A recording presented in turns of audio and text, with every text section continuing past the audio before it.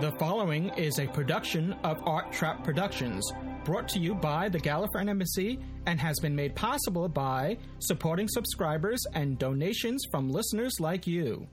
This episode brought to you by Podshock supporting subscribers. Go to arttrap.com/Podshock supporter to become a supporting subscriber. Support the show and get extra content and other bonuses. This episode brought to you by Audible. Get a free audiobook download at audibletrial.com/Podshock. Over 85,000 titles to choose from for your iPod or MP3 player. This episode also supported by the Podshock Podcast Companion app for the iPhone, iPad, and iPod Touch, now in the iTunes App Store. Live, hidden in a trapped street, it's Doctor Who, Podshock.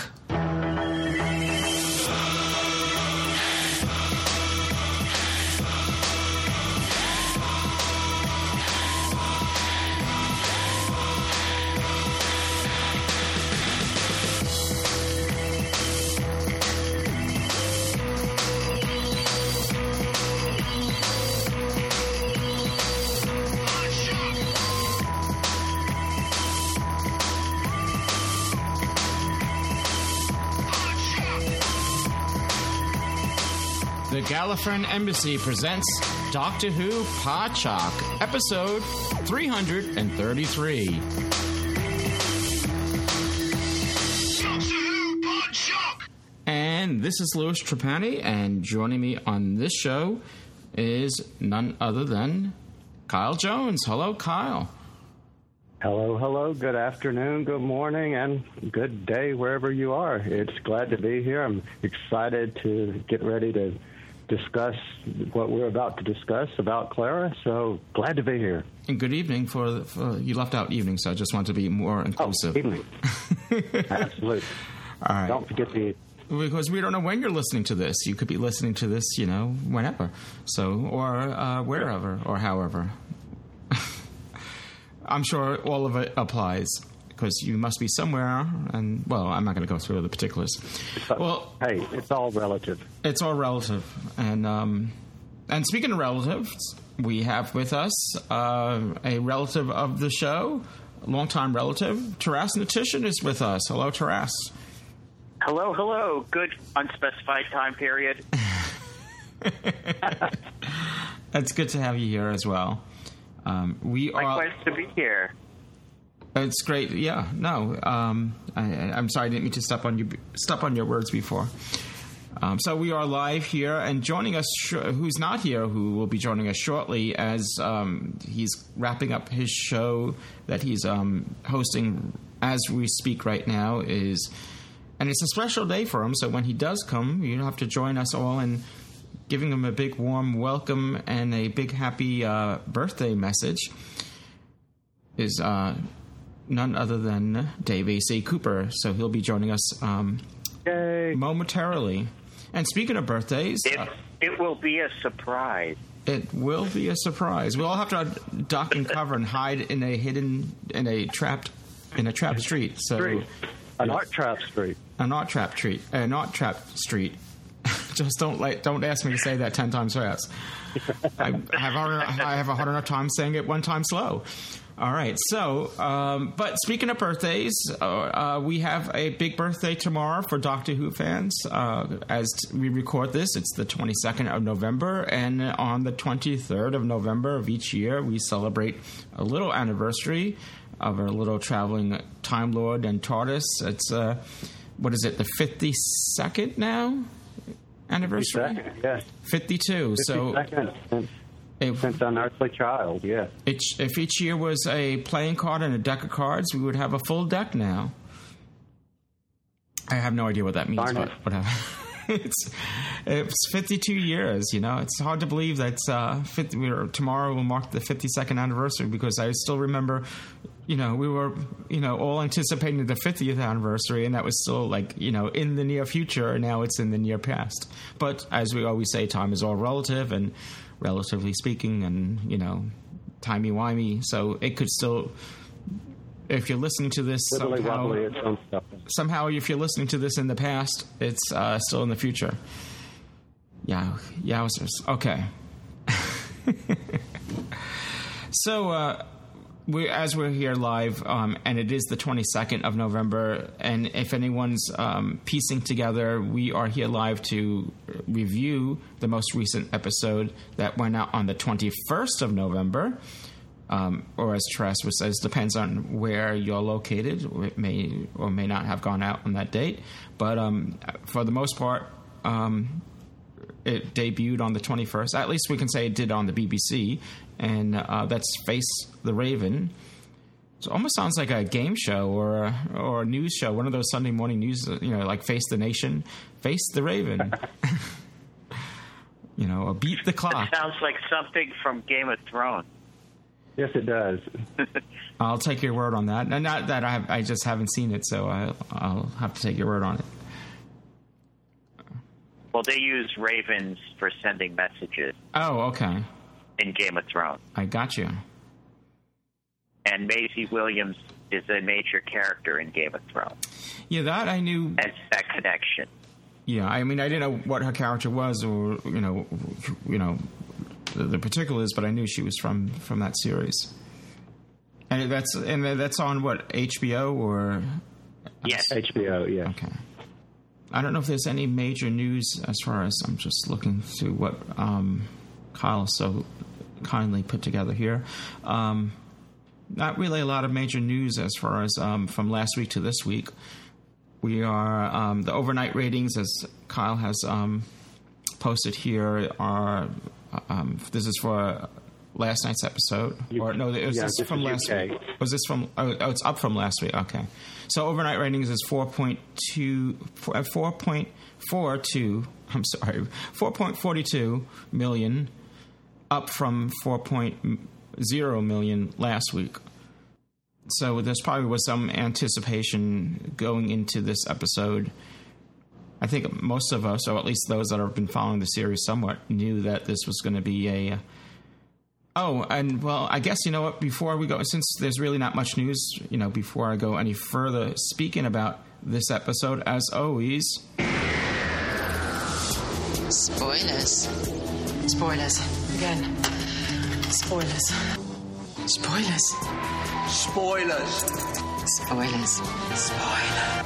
Spoilers. So get your car accessories here. We're talking about spoilers. Spoilers. Spoilers. Yeah, so. Oh, and it looks like our friend from another planet is in the room. So, all right. Well, everyone, duck and cover. Run hide. All right. Well, we'll get him on board. He's getting on board audio. He still hasn't arrived via chat, but he's knocking on the door. Last time I did this and I unmuted him, it somehow the system muted him again, and I had to unmute him again, and then... Is he here? Yeah, I think he's here. Silence has fallen. Silence has fallen. Can you hear me? We hear you now. I was a bit confused because I couldn't hear singing. Oh, well, that's because we sang before you got here. But we'll do an encore performance. Well, is that copyright now cleared? Can we now sing it and on a recording? I've heard. Well, apparently they faked that there was a copyright on. It was. It was a scam, wasn't it, or something? So yes. Is it? Are we now free to do it? Are we free to sing it, or do we have to change it? Like birthday happiness to you, birthday happiness to you. Wibbly wobbly to you, wibbly wobbly to you. We would have a defense if we were sued by them at this point, but that would probably be a waste of their money to now try to continue collecting royalties on something that has been proven to be in the public domain. You could pretend to sing it so badly when you're perfect singers that they wouldn't recognise it. Happy birthday. Just joking. To you. Well, happy. To you. Another a happy solar birthday. return. Well, yes. Congratulations on another trip around the sun. Ah, thank you. I'm getting a bit sunburned now. Yeah. And you'll be burned. You'll be burned out by the end of this show. If you aren't yet. If you aren't yet. So you haven't missed much. We just were sort of, just about to go into the review section. We did our obligatory spoiler alert. So, there's going to be spoilers in this? Yeah, we're talking about coffins, spoilers, air dams, and mufflers. So, okay. Welcome to Podshock.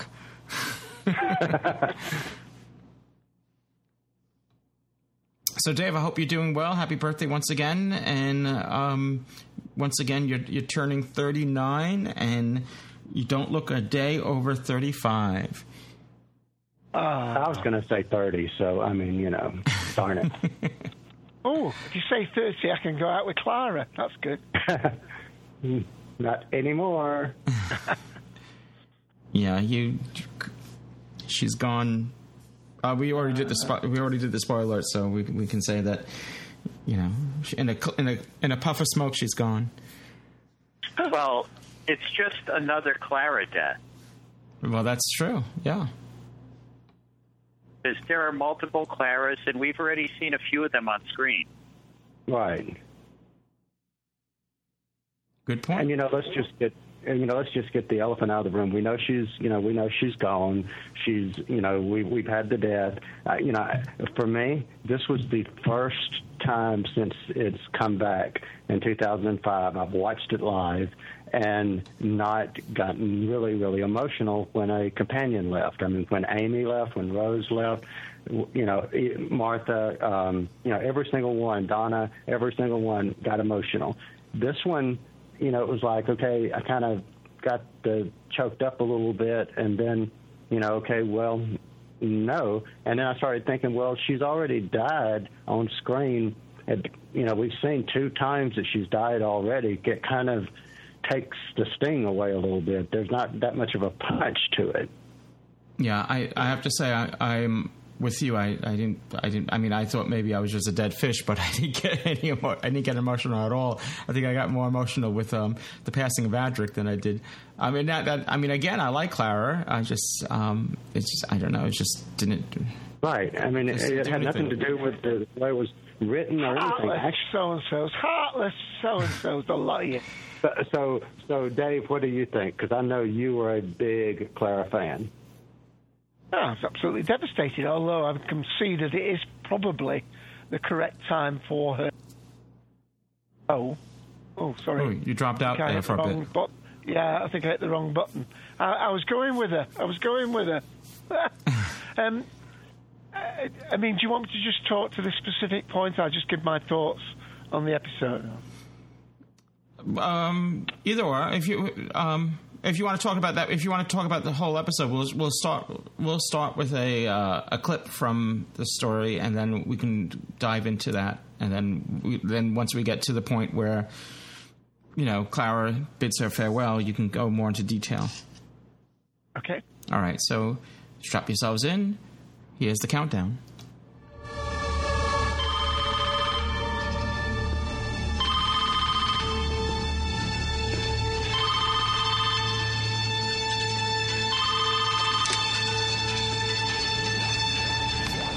Hello? Clara, finally.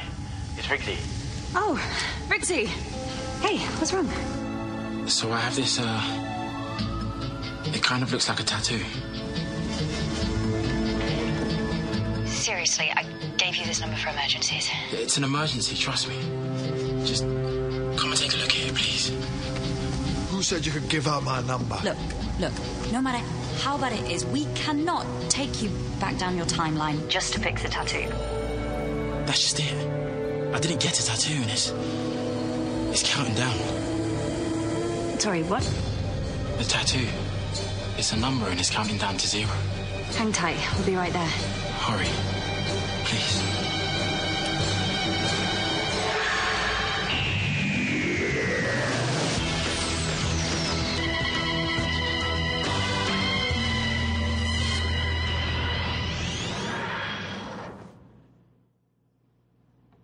So I have to confess, and when I was first watching it, I'm like, who's Rigsby again?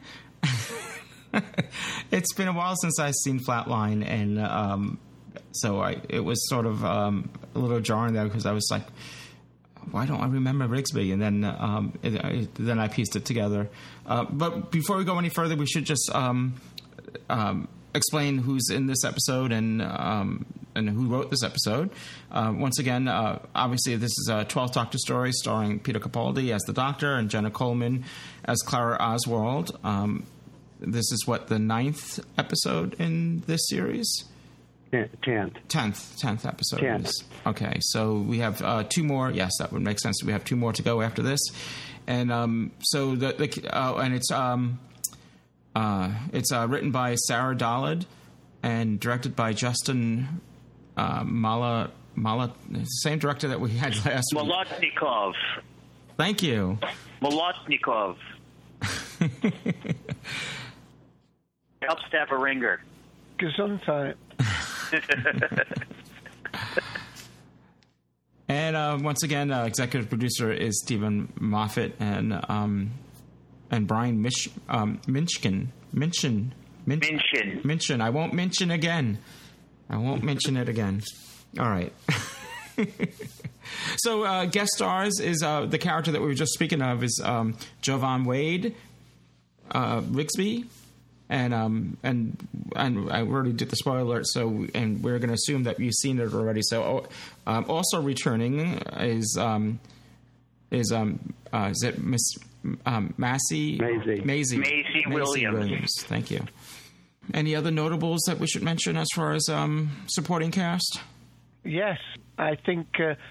Well, you mentioned him actually. The one who played Rump, Simon Paisley-Day. I think. Yeah, no, I haven't. Oh right. So Simon Paisley-Day. Played Rump, the tall one of the aliens who came to meet them at the entrance to the street. Okay. The taller one, the scruffy-looking one. I thought he was a very believable and a very good character, especially when the Doctor quizzes him later on, and he says, "You know, this man died.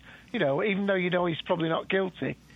And he quite sincerely says, "Yeah, if it means harmony and nobody else suspects, you know, we don't expect one of our own. Let the outsider take the rap." I thought he was a very believable character. Yeah, so he was sort of welcomed them when they found this trap street, which, you know, the reason why it's called trap street is because map makers would often sometimes put false streets in or make intentional errors in maps just to see if they show up on other maps, and then they know that theirs was actually used as source material if the error repeats itself. So hence this hidden street, they called it a trap street, even though really if it was in a true sense, if it was a trap street, it wouldn't exist at all. But we're giving them license to call it that. So. And as I heard from Darth, he said, and of course it literally is a trap street. It's a trap for the Doctor. Yes. Well, true. I hadn't thought of that. Yeah. Yeah, this trap street was very reminiscent of Diagon Alley from Harry Potter. I thought that too, but it's not the same, is it? It's not the same one, is it? No. I think it's different enough not to be falling foul of that. And I took a little bit, if you've read any of Neil Gaiman's books, particularly Neverwhere with his Under London, it had a very much of a feel of that to it to me. And of course we know that Neil Gaiman has written for Doctor Who, so this new writer, Sarah Dollard, may well be familiar with his work. Not that means she's extracted from it, and I suppose the look and feel, it was almost a little bit of Dickensian London in there, wasn't it? Well, and also like a hint of Men in Black as well, with the alien refugees. Oh, yeah. And the retcon. Which the came from retcon is Torchwood. Yeah, I know, but wasn't that also used in Men in Black? The flashy thingy. They're sonic screwdrivers, so to speak. Mm-hmm. So that's sort of like a recursive influence. Yeah. Are you sure it wasn't someone from the street? I told you already there wasn't anyone up that end of the street except Anna and the human. I've identified 27 different species on the street so far, 15 of whom are known for aggression. Why is it so hard to believe that one of them is capable of murder? Capable of murder, yeah. Capable of killing Anna, no. Why not? What's so special about her? It was the way she looked at you, like she understood. One glance into your past and she felt it all. Every battle, every loss. So you just want the human dead, is that it? You don't get it, do you? If the human didn't do it, that means one of us did it, which means folks start pointing fingers, turning on each other. And once we turn on each other in here, that's it. I might as well be back in a war zone. So you'll just let Riggsy die? To keep the peace? Yeah, I will. Your friend acting like he was all scared of us, calling for a doctor. What? I know. The cheek of it. Humans can survive losing entire limbs, and I'm supposed to believe that he... Shut up. The other thing you said, the second thing. What you said he was scared and he asked the mayor to call him a doctor. Poor Anna, dead at his feet. Did he say a doctor or the doctor? This is very, very important. The doctor. There was nothing wrong with him, mind you. It was all just your standard human lies. And that was the actor in question that we were just mentioning. Yeah. So tell me this, when did you guys figure out that this was a setup? I don't think it was till quite some way in, but it depends on how much you knew going into this episode. And I think, from what I've heard, a lot of people's enjoyment was slightly marred by the fact that they knew, not the fact that it was a trap, but the how the story was going to unfold, and that a major character was due to leave. Again, we've given the spoiler warning, so we don't have to be too careful in what we say here now. Mm-hmm. But I think this is one instance where if you had been completely able to avoid spoilers, and that was difficult. Even Graham Norton show with Peter Capaldi being quizzed at all, but admitted that it was Clara's last episode. So I think a lot of people were focusing on that rather than that may have misdirected them in some way of thinking it a trap to the Doctor. So to answer your question, I think they were more trying to figure out, is this going to be a double bluff and Clara is going to emerge and unscathed, even though we've had, as I think most of you guys will agree with me on, that we've had this increasingly erratic behaviour by Clara, haven't we? Risk-taking. They've played that into the last 3 or 4 things. Now, whether you feel that's been done subtly or hurriedly or what, I don't know, but there's certainly been this element of her taking these risks, as was being an adrenaline junkie, so to speak. Right. Well done. Yeah, exactly. Yeah. And to answer your question, I would guess, if I'm remembering correctly, I first must admit that I've only had time to watch it once so far. But the first, so the first and only time watching it, I think it was made very clear that it was probably a trap once we realized that the stasis device that was holding the stasis field had a key that accepted the TARDIS key. So that was sort of like, right. That made it obvious that it was a trap. Well, yeah. I felt it was kind of a trap the minute that they stepped on those stones and it held them. So that was like very early on, mm-hmm. when they're within the confines of the entrance to the street, and they get caught in that was obvious signal that this is a trap. Especially the behavior of the 3 people that came out to investigate them. Right.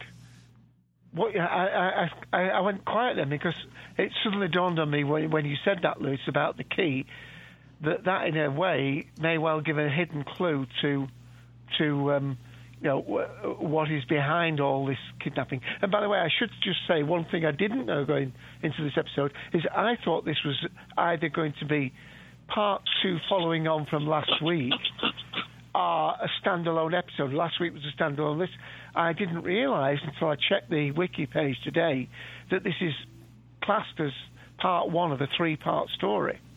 Well, it did say to be continued at the end, so usually they do that if it's a multiple part.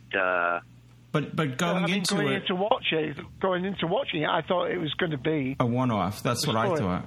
Yeah, I thought it was going to be. I didn't realize it was going to be because I deliberately tried to stay away from any information or anything that might spoil. Even when I because I watched these via iTunes, so there was a slight spoiler for me because I accidentally started. My eye glanced at the description of the episode when I was about to.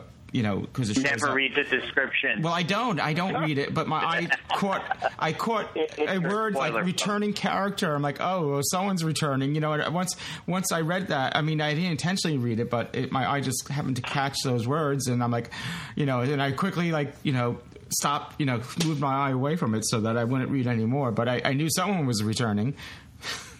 You must have a sound camera in your eye, Lewis. Oh, heck.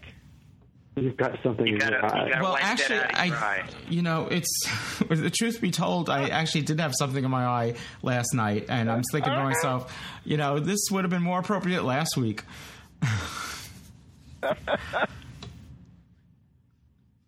It was I don't know what I don't know if I scratched my eye or what, something. It just felt like it was in the corner of my eye. I'm not kidding. All right. Well, did you blink? Many times, yes. Good.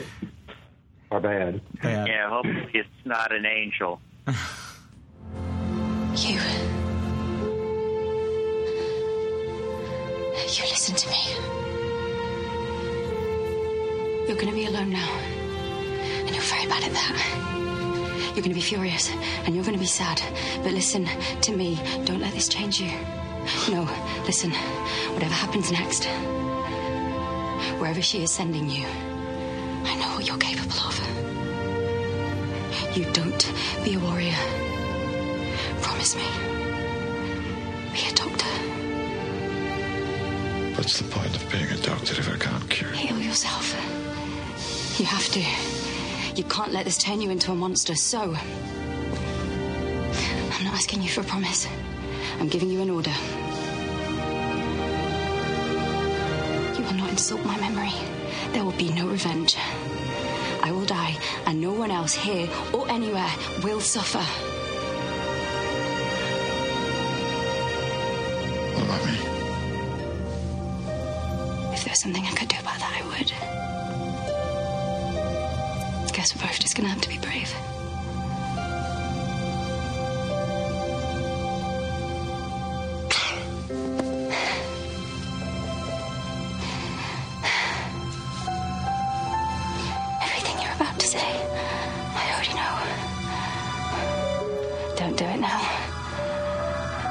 Enough bad timing.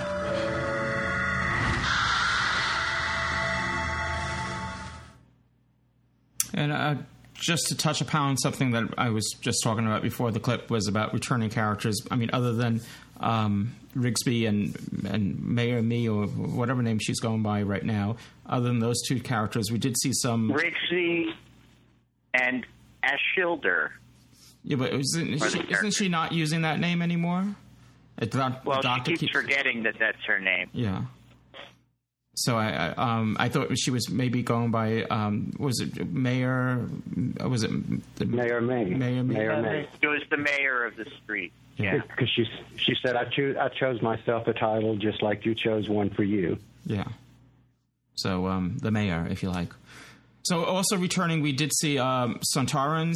We saw a Sontaran, Jadoons, plural, and then Anud and the Cybermen as well. That they were all with refugees in this street, this trapped street, which they all seem to be always outside in the street. I guess they don't have proper homes, but they're I guess it's a very active street.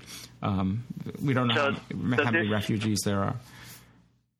So this makes proper companion death with episodes that featured a Cyberman equal to 2, and those that featured a Dalek only equal to 1. That's a point I would never have. Those dots I would never have connected. Yeah. Interesting. I did like the fact that the police were actually Jadoon, although one thing that surprised me somewhat, there's this rather large character sat at a table outside a restaurant or a bar or whatever it was, looking very violent towards them and stood up. He was about 6'6", and then when his mask dropped, he was just some Taran. He was only supposed to be about 5 foot tall. So whether that was part and parcel of his mental projection or whatever, the telepathic field. Yeah, so you have to say. And I did like those the way the street was lit, because that had a dual function. The lurk worms, I think they were called, that provided the light, which are a little bit reminiscent of the memory worms from the Christmas story. They're like glowworms that somehow put this deception filter, if you will. Yeah. So the clip that we just had, it was just jumped forward to when Clara realizes that she's that the Raven's going to come to. Now, this Raven's really the quantum shade. Is this anything to? Is this any relationship to the shade that we've seen before with the Cybermen and those like door creatures or anything like that? Is it this? Those were cyber shades.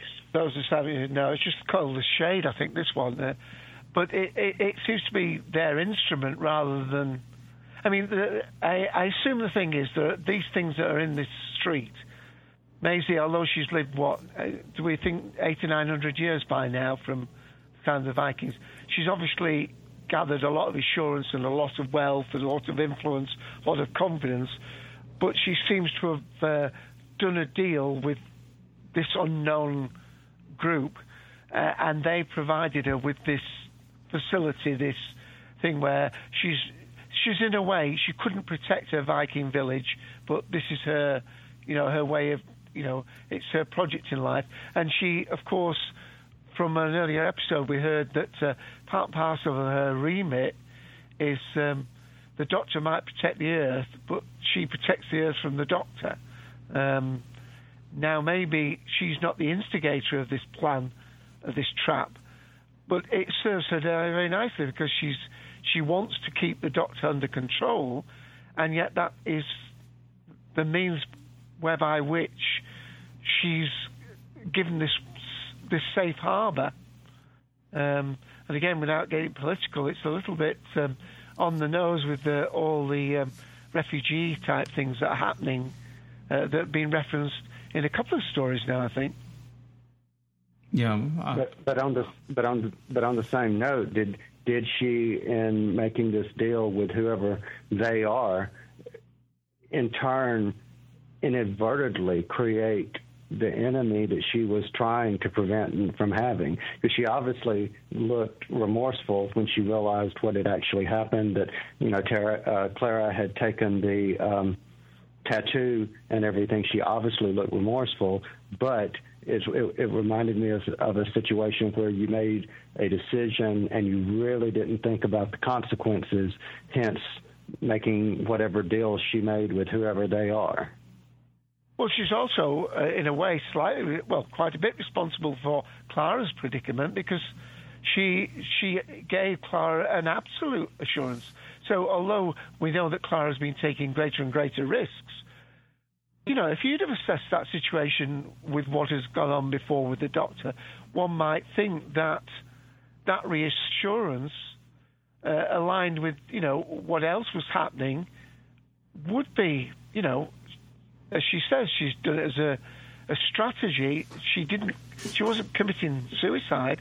She worked out that she had a cast iron guarantee that she wouldn't be harmed. Basically, a get out of jail free card, wasn't it? Yeah, in this episode, it's nice that they brought Rigsby back, because in the previous episode where we saw him, Clara was kind of playing the role of the doctor, and Rixie was playing the role of her companion, so to speak, while the doctor was stuck in the shrunk TARDIS. And then here we have Clara again taking upon herself to make the decisions, and Rixie is again her, so to speak, companion in this. And we see that she doesn't really think it all the way through, because she had the information there. She just missed the part about you can't cheat the Raven, the quantum shade. And that's where you end up with the two counter-opposing situations where, yes, the Shielder promised that she would be safe, but you cannot cheat the quantum shade. So it's just a matter of who is really the force that is prevailing in this situation. And obviously the Shielder, the mayor, was a puppet of somebody else, whoever created or controls the quantum shade that she has been given to use to trap the doctors. And now she's caught in this situation where she didn't really understand who was the real villain, and that's somebody who apparently we'll find out over the course of the next episode or two. Yeah, she was the Lando Calrissian of Empire Strikes Back, where she was sort of a, we assume she had her hands tied, and yes, and had set this trap for the Doctor. And at a certain point, sorry, Kyle, it looked as though she was controlling the Raven, because when that first, well, it wasn't a human, it was a Cyberman, wasn't it? But the first man that died, the markings came from her body. That seemed to set the Raven in motion. Then the Raven... Right, she was given it as a tool to control this area, but it was given to her by somebody who we don't know yet. Right, and then when that man died, the markings came back on her body. But with the switch that Clara had done, she was then saying effectively, the Raven's been summoned, but not from, because the markings didn't leave her body. We heard the Raven as the clock was ticking down. It had sensed the change. There was one little close-up of the Raven midway when Clara took the tattoo upon herself, and we saw the Raven squawking. So it had sensed that the commitment had moved, and therefore, with this one, I think she says, "You broke my contract." So she wasn't the one that initiated. Right, it's 2 minutes. Send the Raven off. The Raven went off from its main masters, one assumes, unless that is the creature itself. But I'm assuming it's some sort of familiar, like the witch's familiar that's been referred to. That's an agent of the shade. Yeah, well, at least I'm assuming that we'll discover as the story unfolds who's behind this this Raven, this shade, quantum shade Raven, whatever it is. It's kind of confusing. But it's on something that you said, we'll find out on who's behind. And I would like to comment on the other aspect that we haven't mentioned of the shade, which was the countdown tattoo, which was basically a chrono clock. And if you look at a Shielder's tattoo that she has now, they seem to have a circular nature to them. So I'm just going to leave it at that. They have a circular nature, and they have, and it's called a chrono clock. So, like I said, I'll leave it at that. Well, let me add into that maybe as well. What you said, Lewis, was the fact that this trap was that this particular medical thing that was where this one was in the stasis. it could be unlocked by a TARDIS key. Well, yeah. Who would know how to create a lock that a TARDIS key would fit? That may lead as a clue, because not anybody could do that. Yeah, well, that's what I was thinking as well, along the same lines, which I think Kyle is implying with, you know. And Lewis, if you don't want to get spoiled, don't read the episode descriptions for the next 2 episodes. Oh, absolutely. No, I normally I don't, so I won't now. But I. Well, I'm just giving you a prior warning so you don't get spoiled. Okay. Because I've seen them, so. Right. And I'm holding my tongue. Jeff, making it hard to speak. Jeff, the 7th Doctor's in the room with us, but not on audio. And I think it was him that was mentioning to me earlier that, and this, the Doctor's device that he carries on him, his will and testament or whatever. Hasn't it been suggested that it's Missy who's been after that? Has somebody else been after that? His little puck-like device, which is the equivalent of his last will and testament, which seem to be as an important a requirement of this contract than getting the master and getting the master. That was a slip, wasn't it? Getting the Doctor with this transportation, because he unlocks the device and he goes in. This thing clamps around his arm, but the key seems to have stayed inside that device. So and there's something to do with the fact that this, without the TARDIS key, either the Doctor can't summon the TARDIS, or the TARDIS can't be used to locate him, or nobody else can use the TARDIS. I think there are a few red herrings hereabouts. Yeah. Or what we believe to be red herrings. Right. Indeed. Quite right. And we see now on a different note. Oh, go ahead. I was just going to say we see at the end of this at the very end of this episode, after the end credits, or after the preview or whatever it is, we see the TARDIS that had to be there for at least some time there, because we see I think it was Rigsby had made it as a memorial to Clara. Which, as we know from Flatline, is his bent, his want. That was why he was doing communal service in Flatline. Yeah, because he'd been a graffiti artist. And also in that graffiti one, as I say, he'd been prepared to drive that train into the Flatliners, hadn't he? And of course, it was Clara who was thinking a little bit more sensibly at the time and less risky. She said, "No, we just tie the dead man's handle with this rope or his belt." With the hairband. Hairband, that was it, right. Yeah. But the lad had shown his merit and his grit, that he'd been prepared to put his life on the line. However, I've got to mention Darth, who often comes on Podshock.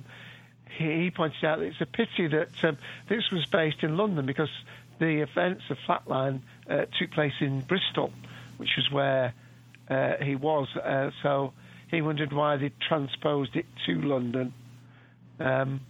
I think it was just so they could use the joke about how long have you been here? Since Waterloo. Since Waterloo? The battle? No, the station. I think that was... and it was that reference to Waterloo and underground stations that made me think of this Neil Gaiman and Neverwhere link. Now, on a totally different note, the script writer for this episode is our second female writer for the new series, who has written stuff for Being Human and The Game before writing this episode. So there's been some, let's say, consternation in some segments of the fan community about there not being enough female writers on the program. And I'm not sure if it's not for want of trying. It's just that the Ducks haven't been able to align to make it happen. Right. She also, I don't know if she wrote scripts, but she was in the script department of for the TV shows Merlin and Primeval. So yes. she's paid her dues, done the groundwork. And before coming to the UK, she wrote for the Australian soap Neighbours. Well, we know that's science fiction.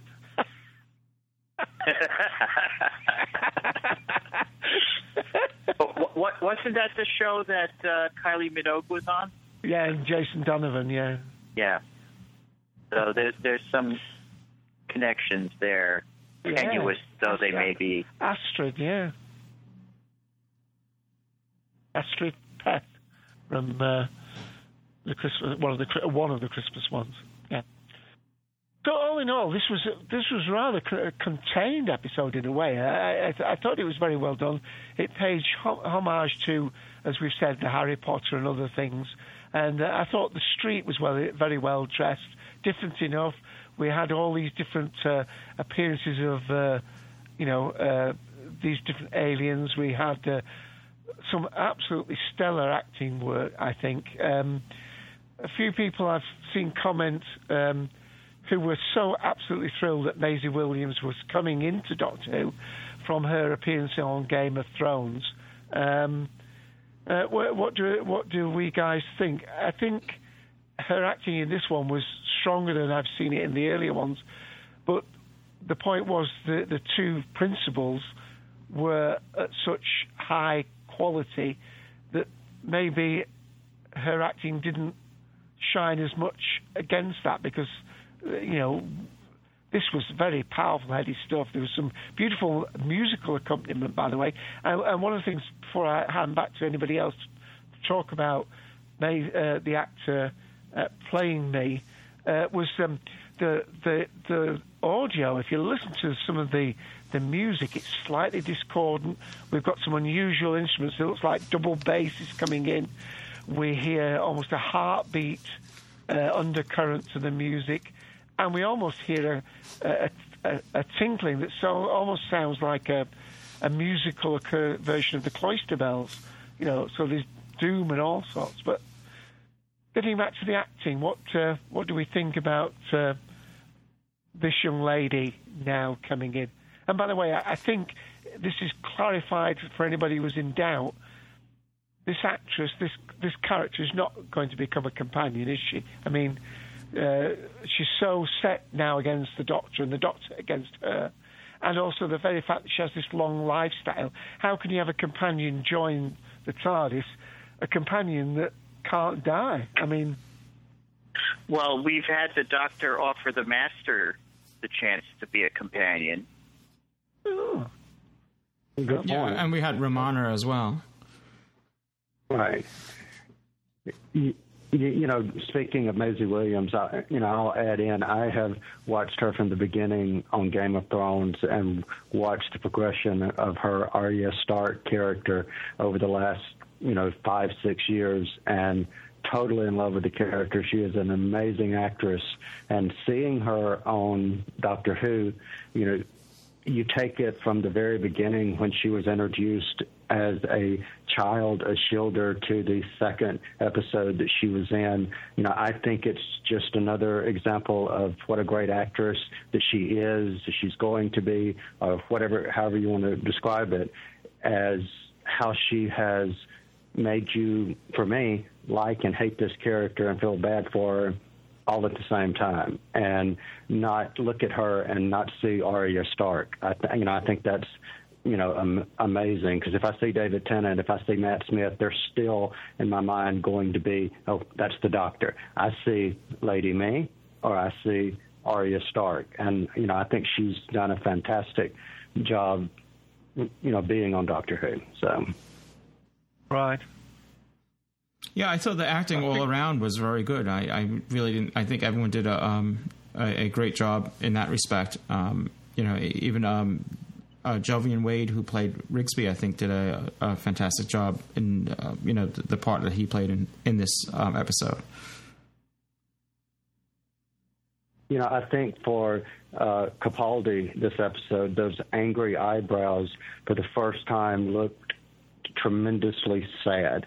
And I think that, he did a great job of that, holding back, but at the same time making you feel like, okay, just under that, if you could just get just a little further, he's breaking up inside. And I think he did a great job of that. And turning it immediately after Clara dies onto a shielder, Our Lady, me, or May or me, and basically saying, get out of my way.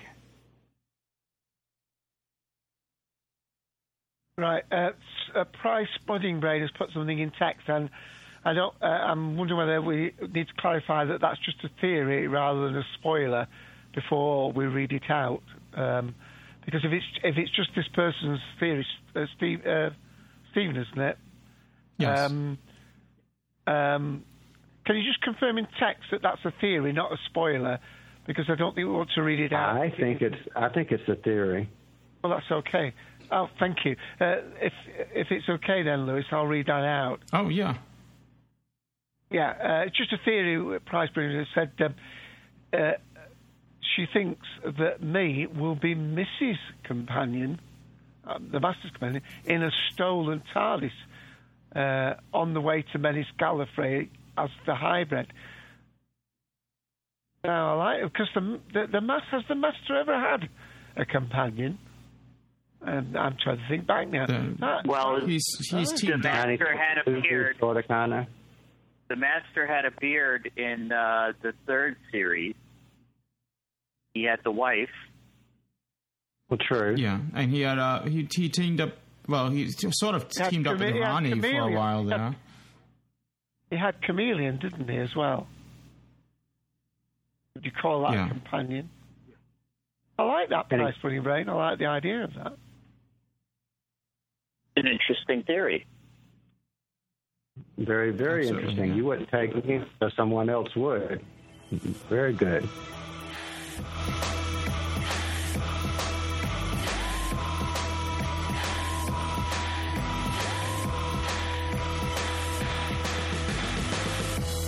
Hi, this is Waris Hussein. Thank you for listening to Doctor Who Podshock. Hi, this is Lee Shackelford reminding you that Doctor Who Podshock is brought to you by Audible. You've probably heard of Audible. Just in case, they are the world's leading provider of audiobooks. They have more than 150,000 titles. Let me say that again. 150,000 titles to choose from. Imagine a genre, they've got an audiobook in it.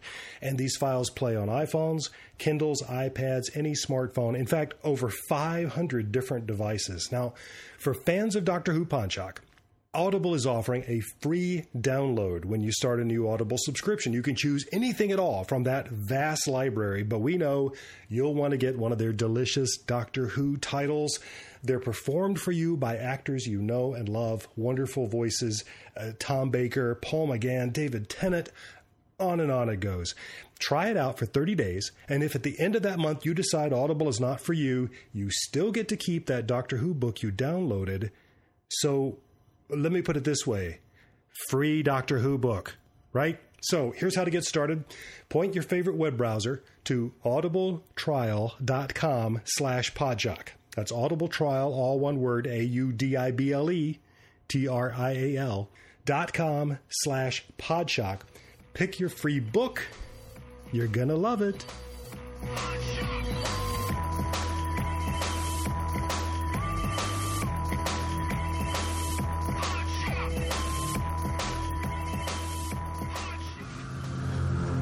Don't run. Stay with me. Nah.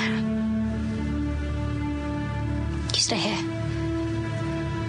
In the end, everybody does this alone. Clara. This is as brave as I know how to be. I know it's going to hurt you, but please, be a little proud of me.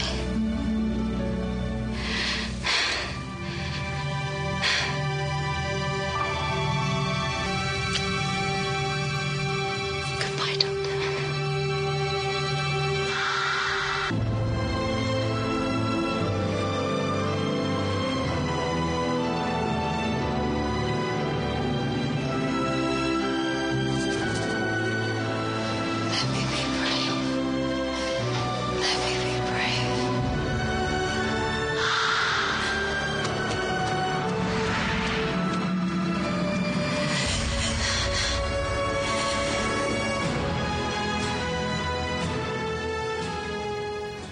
the last few minutes of Clara Oswald, well, at least one version of her. Well, I think this is we've had the fragmented, we've had the Impossible Girl. I'm not sure you can separate or differentiate the two, but I feel as though from the time when we got the Doctor saying, I'm going to look for Gallifrey, and he thought that she was going back to Danny Pink, when, of course, in fact, she wasn't. From then on, I always thought of her as a single human lifespan, a single human having her life. But I thought her, Jenna Coleman's acting, I thought it was astonishing. Where many people quite rightly praised, Peter Capaldi's acting in the story with the two boxes and the trying to get the Bonnie to come to terms, count the Zygons down, as it were, and his magnificent speech there with Clara, with Jenna as Bonnie being the foil for it. Here it was a counter reverse. Peter Capaldi, being that foil for her, I thought she was absolutely sublime. And then, of course, Peter has his own thing, his speech before he gets transported right towards the end of it. But to me, she's been the best actress in Doctor Who, other than the major character of the Doctor, since Blink and Carey Mulligan, is it? Played Carey Mulligan, who played Sally Sparrow. I think she's on that level, and we know how well she's gone on into movies. So I think it's unbelievable that we've had such talent in the show, and she's my favourite companion. In the 10 years we've been back, Clara's been my favourite companion, even though I didn't like the direction they had with her and the importance they placed upon her. But her as an actor, delivering all that's been asked of her in a totally believable way. I'm very sad to see her go, but I do feel as though, it was time for her to go. Whether this was the right moment, I thought it was in a way, even though you could argue she went for a small price. But again, the needs of the one outweigh the needs of the many. Yeah, Steve in chat had Rice Pudding Brain had put that I was hoping that she would tell him that he was a good man in her plea for peace to bookend things. I think that would have been sort of appropriate as well. Yeah, because I am a good man. Yeah. So what will be interesting to see is how well the Doctor reacts to Clara's plea and whether he can contain his rage as to what Mayor Mia Schilder did as far as causing the situation that Clara put herself into. Right. Jeff has put in text, by the way, Catherine Tate, Donna Noble, I think, is a bit better, especially Sue's for Donna. Yeah, I think I probably came to her portrayal. She was a little bit too what we call fishwife in the UK, a little bit lippy and a bit mouthy, a comic. But she certainly became a complete actress in it. But yeah, valid point. I think there's an awful lot of Catherine Tate fans. Yeah, I think I have to agree with Jeff. No discredit to Jenna Coleman in any way. To effectively, if we think about it, we have had, on screen that we have seen as viewers, we've seen her introduce not just one version of Clara. She's made audience like 3 versions of Clara, which none of those who have been a companion, period, have ever had to do. So I think out of that alone, sets her apart. But in Catherine Tate, for me, when she was in the one-off Runaway Bride, and I found out, oh, well, she's going to be a companion in the 4th series, I was totally against it. I was like, okay, this is just not going to work. And she turned out to be my favorite. So, Jeff, I've got to agree with you on that one. But I can't give anything, like I said, away from Jenna Coleman simply for the fact of bringing 3 versions of the same character to life and staying on as long as she did. Because correct me if I'm wrong, since its return, she's the longest-serving companion. Is that right? I believe so. I think that's... Right. And the other thing is as well, this thing that we've had, these cold openings we've had, Lewis, where they've come back from an adventure. I mean, in many ways, she's been travelling with the Doctor for just over 2 years, nearly 3 years. But she could have had many more adventures. She seems to me to have moved from a 20-something young lady to 30. And I've mentioned this before on another call, that where Amy and Rory began to think they ought to stop travelling with the Doctor because the friends were noticing, they go away for a 2-week holiday and come back 2 years older because they'd actually been on, 10 or 12 adventures with the Doctor. And so I feel as though Clara's been with the Doctor in her physical age timeline a good 6 or 8 years. So I'm hoping that some of those stories will be written. That's assuming that the Doctor has always been coming back to the same Clara. Because with Clara having been split across every bit of his timeline, there are many Claras around. Yeah, I think they've stayed pretty much with this one because she's been growing all the time. Yeah, I think so too. Series. He hasn't had to start afresh with it. Who are you, mate? You're not. You're not mate. Well, she would know who he is. No, because each one would be attached to one of the Doctors, wouldn't they? Theoretically, yes. But it's a valid point. I agree. Valid point. I'm just not sure on the logistics. Well, trying to do that in a TV show where actors age isn't very easy. Good point. Look at what happens anytime they try to put a child actor in a show. Look at Lost. I know that there was a character that they had to write out because, time, only a couple of days were supposed to have passed or weeks had passed, and, you're on season 3 or 4, and the 12-year-old boy is now 15 or 16, obviously looking quite different than he did when the show started. Right. One thing, I'm sorry that this character's lost, but one thing that opens up, though, is, Paris, is the fact that she can become on Doctor Who at any point in time, because we've got all these various Claras, some of whom we've probably not met, and some of them have died, a death in helping the Doctor, but others may have lived to ripe old age. So, Clara could come on the 60th anniversary episode, couldn't she? Not this Clara, but another version of her. In her 40s, she could be visited. Yeah, that's true. By a future. I haven't seen this Doctor. And we've already seen the dream old Clara. True. Yeah. So in some timelines, there must have been others that have, managed to help the Doctor and survive.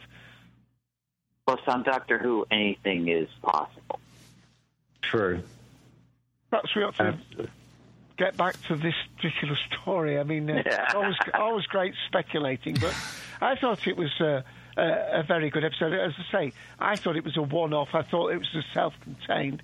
I don't want to be spoiled. It was only when I read the web page that I noticed that it was part 1 of 3, and as Paris quite rightly says, it did say to be continued at the end.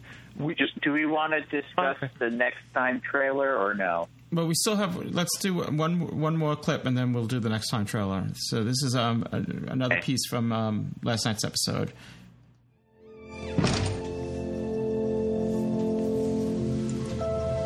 I'm sorry, Doctor. I truly am.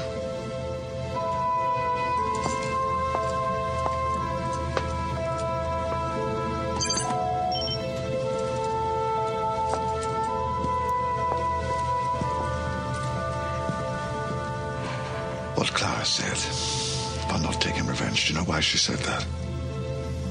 She was saving you. I was lost a long time ago. She was saving you. I'll do my best. But I strongly advise you to keep out of my way. You'll find that it's a very small universe when I'm angry with you.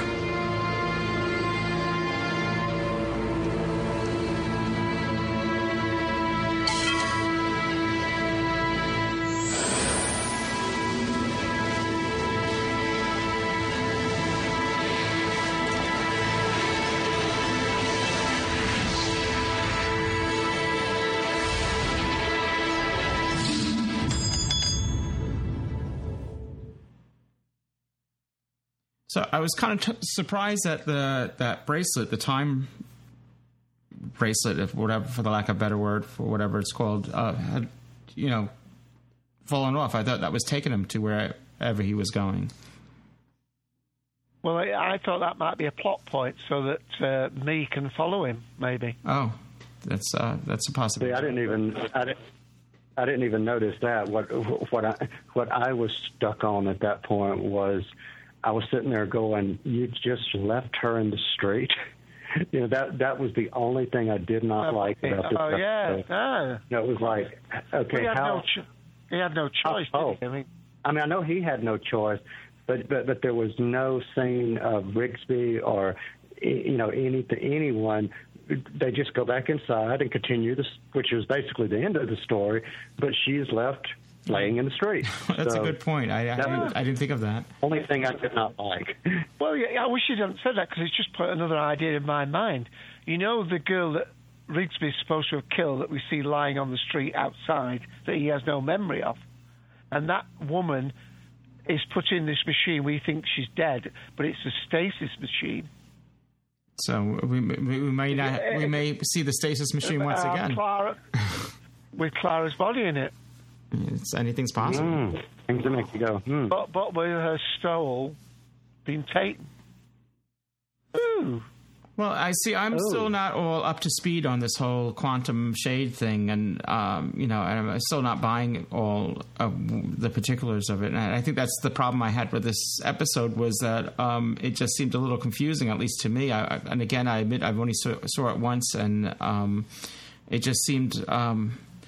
I don't know. And also there's that whole, it just seemed to tap on this, this magic thing as well, which is a bit of a turnoff to me when it comes to Doctor Who, with, the shifting tattoos and the tattoos are changing on the body, and it's going off May or Me and turning into, I don't know. It was a little too magical for me in that respect. And well, with nanobots, you could probably do something like that. Yeah, but it just, I don't know. It just, it was. So I didn't dislike technology that's far enough advanced can look like magic. Yeah, I realize that, but it just seemed too much in the not to the point where I got disinterested in it. It just seemed like it was just a little bit, its toe was too much into the magical pool for my taste. It's merely a taste issue, and I just wasn't on the edge of my seat. It sounds like, based on what you just said and commenting off of what Dave said just a moment ago, it sounds like you might be getting into a little deep water here. Well, yeah, I realize this is only think of that. This is only a part 1 of 3, so that's why I'm also hesitating on giving a review of the story, because going into it, I thought it was going to be a one-off complete story onto itself, not knowing that because I was under the what I had originally heard, and again I was trying to avoid learning this myself, so I had heard that he was that this series was going to have like 2 one-off stories, and then would conclude in a 2-parter, but it's concluding in a 3-parter as we see here. So I don't know what. This is just part 1 of 3, so it's kind of hard to judge I this. think I may have mentioned that when we were discussing the episode titles. Oh, perhaps, yeah. The other review. Yeah, I mean that's fine. It's just that I guess I was expecting, especially for someone like Clara, for her send off to be a little bit more. An episode that I would just be more enthralled in or more wrapped up in, and even though I watched it, and I think the acting in it was superb, and I thought the production was outstanding. I didn't have any problems, in that. It just wasn't a story that was compelling me, and the whole thing with the quantum shade, and the rules that were involved, and it just seemed a little convenient that May or me, couldn't do anything about it, and once the contract was broken, I mean, and the Doctor couldn't do anything against this quantum shade, and it just seems like there are a lot of loose ends that weren't tied up for me to swallow it whole. Well, that's kind of like the whole point of the first part. Admittedly, yes. To be continued. Exactly. So that's why I sort of was prefacing my review of this contingent on the next 2 episodes and see how it unfolds. I realizing this is only one of 3, but going into it, I didn't realize it was going to be that. So I was sort of judging it on its own. But then once I realized now that it's going to be continued, I'll rather review it as a whole than try to review this little piece of it. Now, if we go back to the first 2 episodes of this series, we already had a time where at the end of an episode we thought that Clara was dead, and it could be that they might be playing a massive double bluff, because normally the production crew itself is very good at holding a lot of the spoilers from coming out, at least from the standpoint of the principles of the story, of the production, but having Capaldi hint that this is Clara's last episode may have been part of a huge double bluff that we may still see her somehow. I think you're right. Yeah, and it wouldn't be... I don't know whether I'm right or not, because everything I've heard has been saying that this is Clara's last episode, but it could be a huge setup. Well, it could be, yeah. I mean, first of all, we talked about the fact that it was a soul that may have been extracted. Next episode's called Heaven Sent, where the souls go to. The fact that we've got that stasis machine that could hold a body that is without its soul to be but in some ways, I almost don't want them to save her now. I mean, I've gone through that emotional turmoil of saying goodbye to her, so moving. But they've already done this double bluff back with David Tennant's regeneration. So, and we did it with Clara. We did it with Danny Pink. Where we think we've seen the last of him, and then he's back again in some other plane of existence. And think about Rory. I mean, Rory. Rory is another classic. Rose was in a whole other different dimension that was locked away. So you had mentioned the next episode, David, and we saw a little bit in the Next Time trailer, and that Next Time trailer to me really felt like it had like the feel of the Mind Robber almost, like that first episode where you don't know what's going on and where you are. Teresa, I'll play it right here. And I'm really looking forward to that. Go ahead. Me too. This whole place is designed to terrify me. I know you. I've seen you before. If you were any part of killing her, and you're not afraid, then you understand nothing at all. I am the Doctor. I'm coming to find you, and I will never, ever stop. Gosh, that sounded like Hitchcock music there, almost, like the Salvador Dali scene in one of them. The visuals really are a bit more indicative of what I was saying than the audio back there, because it really doesn't give the full picture where you saw these various scenes that kind of you really couldn't tell where you were. There was a funny machine behind the Doctor right at the end, like a thing that had like 3 columns round it. I was trying to work out what that was. At first I thought it was the Lazarus experiment machine. It kind of looked like a mashup of a lot of things. One which could be something that looked like the Silence TARDIS or the Doctor's TARDIS from the TV movie. A bunch of things. Of course, the Lazarus machine. There were many things that it kind of evoked. But like you said, it's really hard to pin it down as to whether we've seen that before or not. And the very first clip in that next time, you see the Doctor walking, there's a wall, and you see a shadow. And for all I thought, is it a hand or is it a raven's wing? It almost looked like the feathers of a raven's wing. There was like these...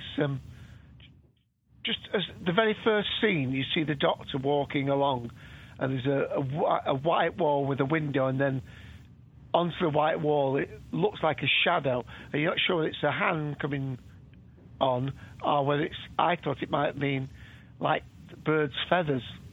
It's the Black Guardian. Didn't he have a raven on his head? Yeah. That was the dove, and the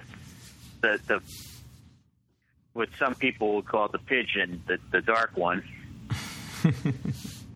All right, so we have to wait until next week to see how it unfolds. Like I said, if I had to rate this on its own, and again, it's just going to be contingent on me seeing it again and seeing how the next 2 episodes unfold. But I was, not that I was.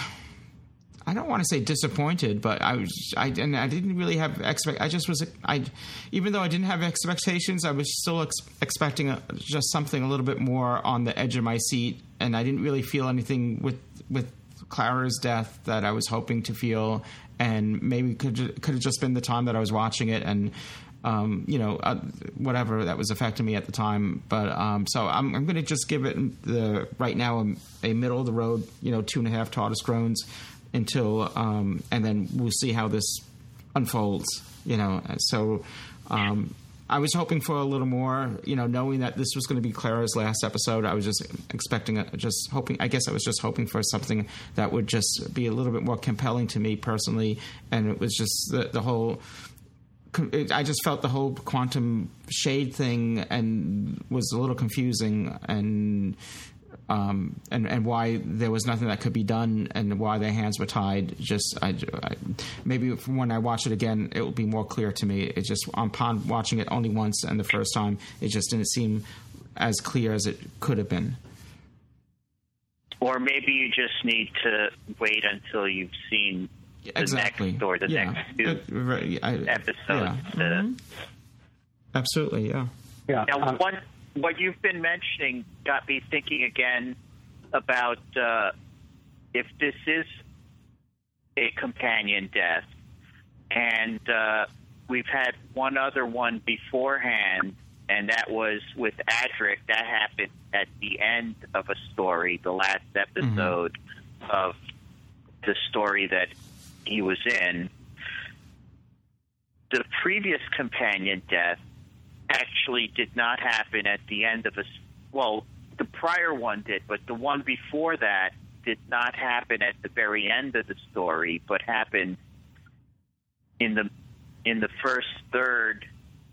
If we go back to the Daleks' master plan, when Katarina sacrificed herself to save the Doctor, it was, if I'm not mistaken, in the fourth episode, and there we still had a good 8 more episodes to go of that story.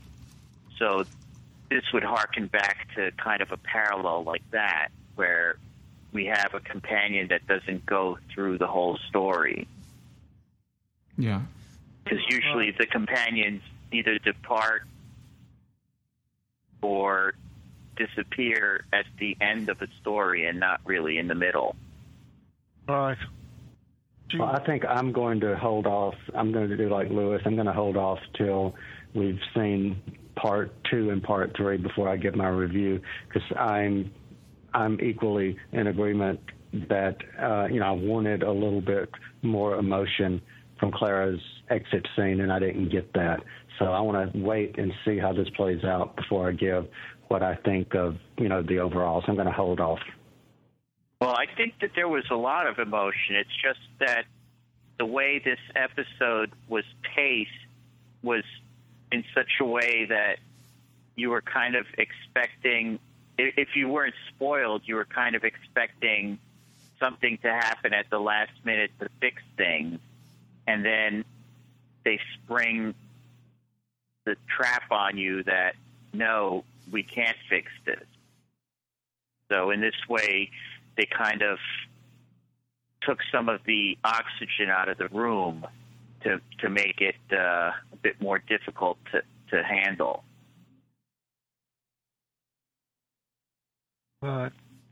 There's a couple of things in text chat, but I'll just go next, give Lewis a chance to check things. For the acting, this is a 5 out of 5. I mean, and the juxtaposition of this episode, after last week's one, which I'm getting quite a bit from now, The Sleep No More, but it left me fairly stone cold on initial watching. It failed as an experiment.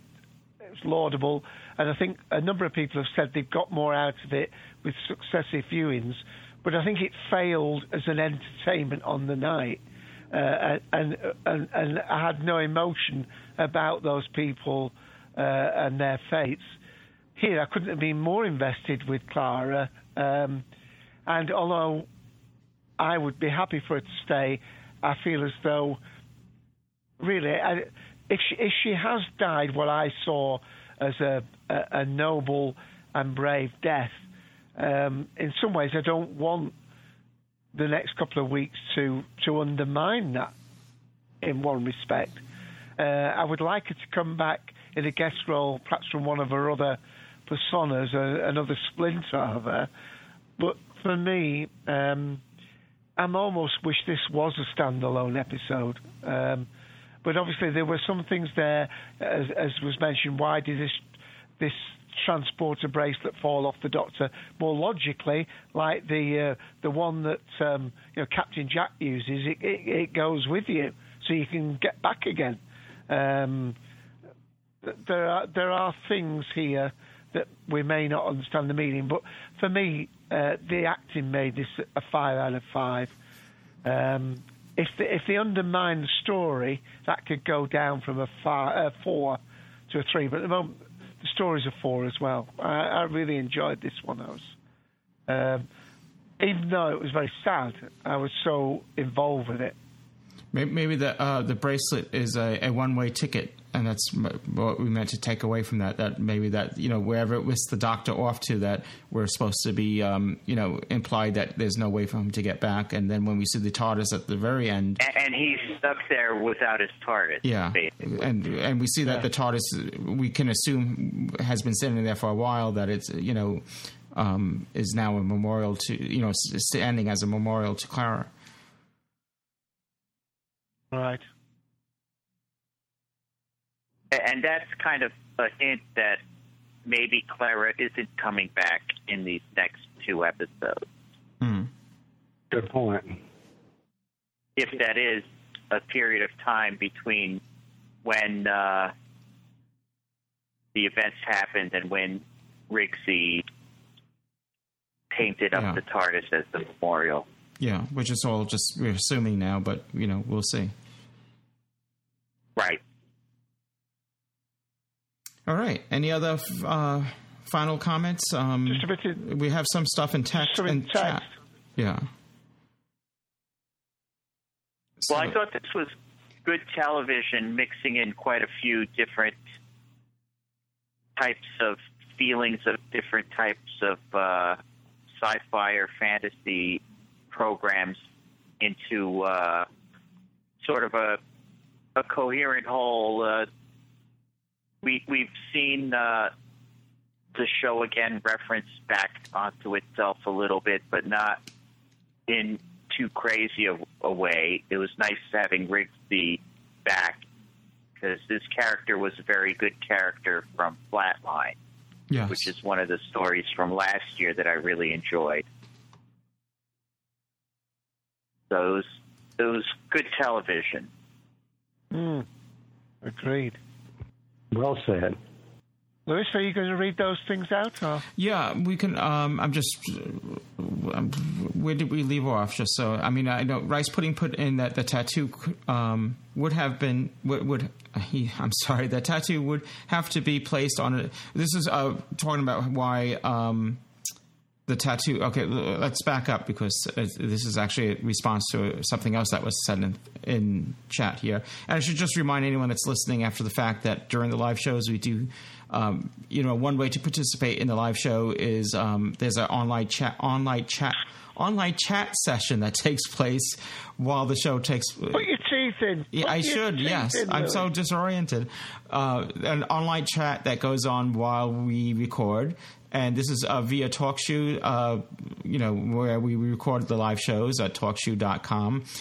So if you would like to participate on the live shows in that respect, if you're shy about your voice being heard, you could chime in with your keyboard or however you can put text in it. Or emoticons. Emoticons, yes. So sort of backing up to why understanding why Clara had to die, and this whole thing with the quantum shade and the rules that were involved. Jeff had put in saying that he was agreeing with me that he didn't understand why nothing could have been done and why Clara didn't give the tattoo back, and why the tattoo couldn't be taken away from, or why the tattoo couldn't have been taken away from Clara. And Rice Pudding Brain Steve had put in that the tattoo would have to be placed on another innocent or on me, who is immortal, which would not satisfy the quantum shade. I'm assuming he meant there. But why does it have to be satisfied? I mean, it just seems what would have been, if this quantum, this is me speaking now. If the quantum shade couldn't have been satisfied. Isn't that what the Doctor does all the time? And when he battles these. But Maisie would have broken the contract. The street would lose its invisibility.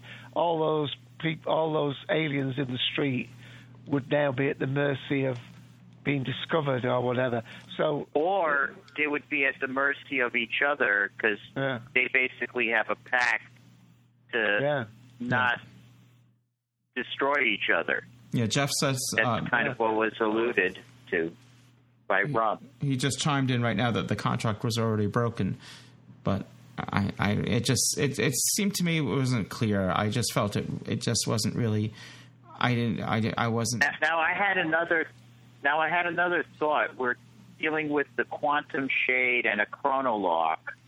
We've heard the term quantum lock before. And that brings us back to the Weeping Angels. So could this maybe even have something to do with, if not the Weeping Angels, something similar to them? Right. Yeah. Anything's possible. We shall find out. And Jeff also chimed in earlier in chat saying not sure why the Doctor's specific key was needed for the lock, or how did they make the keyhole for the keys. So, I mean, we have to assume that's what we were sort of implying Dave before. alluded to that earlier. Yeah, that maybe it's someone that's familiar with the Doctor's key or keyhole, or someone that's familiar with TARDISes, perhaps. Who knows? I mean, that's we're guessing at this point. The keymaster or the gatekeeper. Yeah. We speculated about that before Jeff joined us, I think. Yeah. Oh, quite possibly. We did see a character earlier in this series at the which we haven't seen since. And I'd be kind of surprised if we don't see that character again before the series ends. Did we get any ratings in text? I didn't see any. No, I didn't see any. And Jeff's asking exactly how it was made. I mean, point taken, because we have to assume that May or Me made it, or maybe some of the aliens there. I don't know. Or whoever the people are that she made the deal with. Yeah, that's true.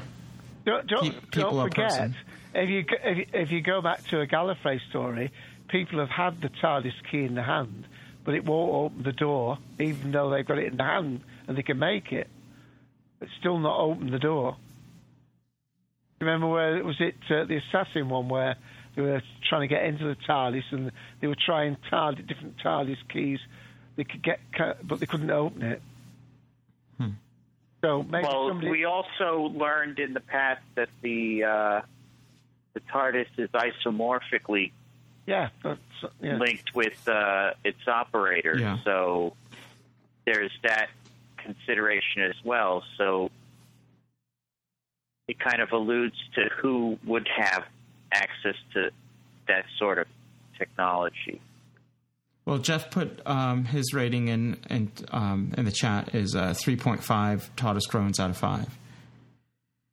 I think that's going to wrap up our review. You can also catch the Cultum Collective, which had reviewed the same episode earlier this afternoon on their podcast, and Dave had headed that up. So you can catch that as well on your favorite podcasting client. And we will be back. I'm not sure if it's going to be a live show or we'll be doing it. At some point, we're going to... we got a few episodes. If you're listening to this live, we have a few episodes pending in the can that will be going out. And then we have a couple of other reviews to catch up on that... because of scheduling conflicts, we couldn't do a live show on. So we'll probably do those as studio shows. And then at some point we'll do a wrap up of the whole series, and so anything that we sort of missed tie it up in a neat little bow. Exactly. Anything that we missed out on, any particulars that or any thoughts that we want to return to, we can return to at that point. So more Doctor Who Podshock coming up, more content, more Doctor Who's coming up. We got two more more new episodes of this series coming up. And then we have... I was just going to say... Christmas. And we have a Christmas episode. Is it special? Is that still a thing? Oh, yeah. All right, because now... it is still a thing. This series is running a little late. Because we're already mid-November. We're basically... Today's the 22nd, so we're a month out from Christmas itself. So we got 2 more weeks... So it's not going to be usually there's a long gap from the end of the series. Not that long of a gap, but usually there's somewhat of a gap between the end of the series when it concludes and when the Christmas special is. But now it seems like it's only going to be a couple of weeks or so. There's a difference when you're broadcasting in the spring and when you're broadcasting in the fall. Yeah, but or if you're broadcasting in the fall with a shorter run than you normally have. But even last year, it started earlier. We haven't been used to. It started, I think, in mid-August or towards the end of August last year. Not that I'm complaining.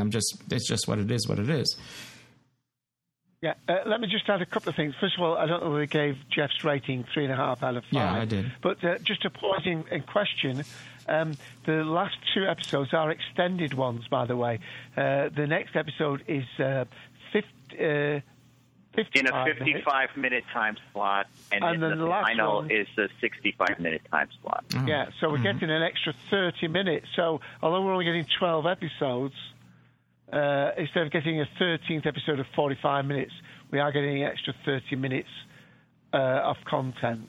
So it's not quite as much as last series, where we had the first episode was the equivalent of a 2-part length, but we're still not getting only 12 episodes worth of content, but slightly more than 12. Oh, good points, yeah. All right. Well, as always, we want to hear what you have to say, so we welcome your feedback, and you could, after the fact, of course, you could always chime in during the live show while we're recording it to give your feedback, but after the fact, you can always send your feedback to the Doctor Who Podshock public call box at 206-337-4699. Again, that's 206-337-4699. And it works as with voicemail. You can just leave a message at the recording there, and and it will be we can put it on our show. I always recommend going to our website, podshock.net, and making sure the number hasn't changed, because that's a possibility. So depending on when you're listening to this recording, it may have changed. So always check our website to make sure that number is still the current number for the public call box. Alternatively, you can always send feedback to feedback@podshock.net. Again, that's feedback@podshock.net. You can, since it's an audio podcast, we prefer that you record an audio content and send it to us, and then we could play that on the show. Or if not, we'll still read out emails as well. And can I say for the phone box, it's for important feedback. Don't just ring us to say you've got a tattoo. Yes, that's true. And don't ask us to go back in time to change it. If it's a TARDIS tattoo, then we'll accept that. Yes, yeah, which many listeners do have. So it's within reason that it could be. Pictures, please. All right, so until next time, I guess that's going to wrap things up. Any other final? Anyone has anything else to plug, or anything else that I missed? Well, I want to restate once again, happy birthday, Dave Cooper. Yes, thank you for reminding me. Once again, Dave, thank you so much. Happy birthday to you. One day older than Doctor Who. Exactly. And for those celebrating Doctor Who's anniversary, happy anniversary, happy 52 to Doctor Who. Oh, cheers. Just had another 17 years, and you're about right. Enjoy your wine after the podcast. You know that's going to be the case. Very perceptive, yes. All righty, so until then, we'll say goodbye. Cheers, everyone. Cheers.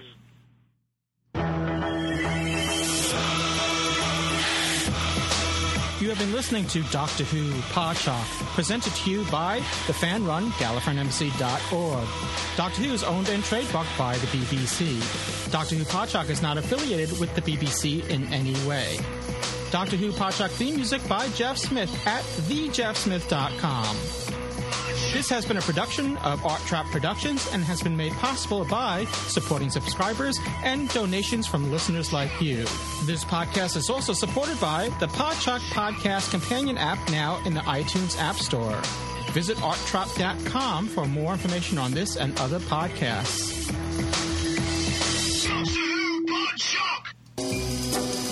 Who is Dave A.C.? V-blogger, podcast host, Doctor Who fan, wine aficionado, and gadget guru.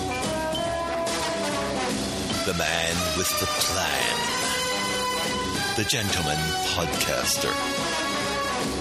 Catch him on Doctor Who Podshock, the CIA podcast, and his very own V-blog.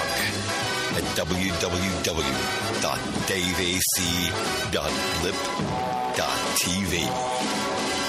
He's suave. He's debonair. He's British. He is Dave AC.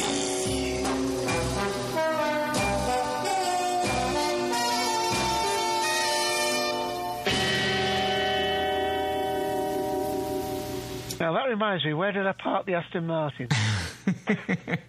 A little dated, but that always works. Yeah, the reference.